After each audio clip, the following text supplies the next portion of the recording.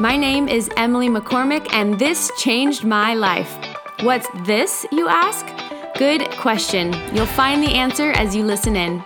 My friends and I dive into everything from faith to fashion, culture to coffee, purpose to parenting, leadership to love, and so much more.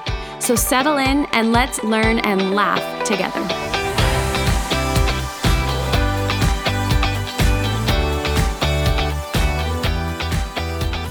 Hello, friends. I hope you are having a fantastic day. Had something that was on my mind, and I thought I would just dump my thoughts on here and maybe even be able to engage with you guys a little bit about this topic. And it's just a quick thought on Jesus and the way I have heard so many people talk about that they've been so hurt by Christianity, therefore hurt by Jesus, therefore don't want anything to do with Jesus or the Bible or church, things like that. And it all gets lumped together. And I totally understand that.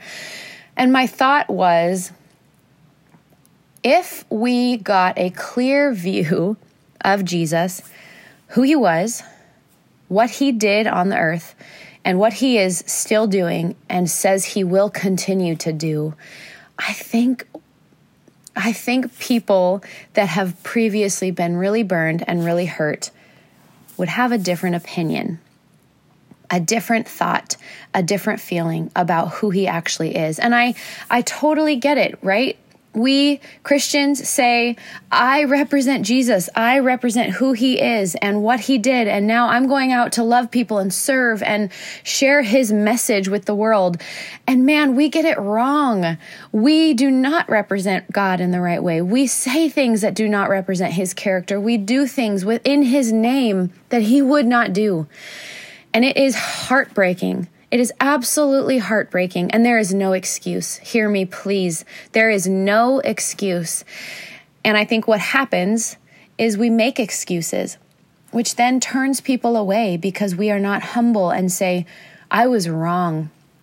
My actions do not reflect my God. My actions do not reflect Jesus. But I want to humbly say, I am sorry, I was wrong. I need forgiveness. Will you forgive me? And now let's look to Jesus, who is perfect, who loves fully, who is all about justice, grace, mercy, compassion, full of truth. Says he forgives 70 times 7, which is just the picture of over and over, full of grace, full of compassion, and full of forgiveness. And I hope that this would encourage you as it's really challenging me. Man, Lord, let us be people who represent you well. And when we don't, we own that. And I hope that if you're someone listening that has said, I want nothing to do with this Jesus guy because I have been so hurt. First of all, please hear me. I am so sorry for the ways that you have been hurt, be it through people, personal relationship, church leadership, religious organizations. I am so sorry.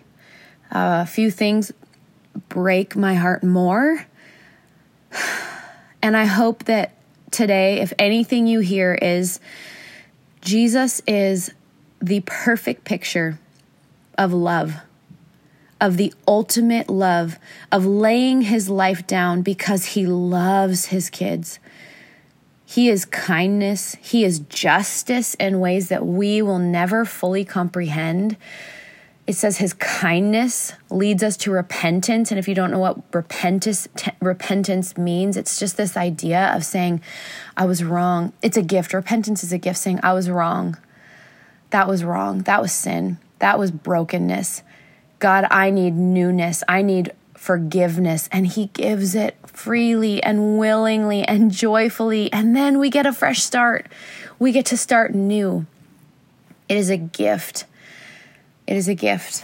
And so for the areas that we have just been and seen Jesus misrepresented, maybe you've seen him misrepresented, maybe you have misrepresented him. I hope we can pause today and disassociate those actions from who Jesus is.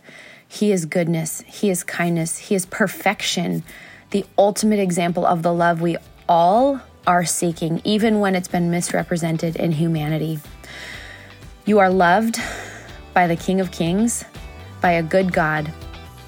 And I hope today that you can reflect on that. That's my prayer for you.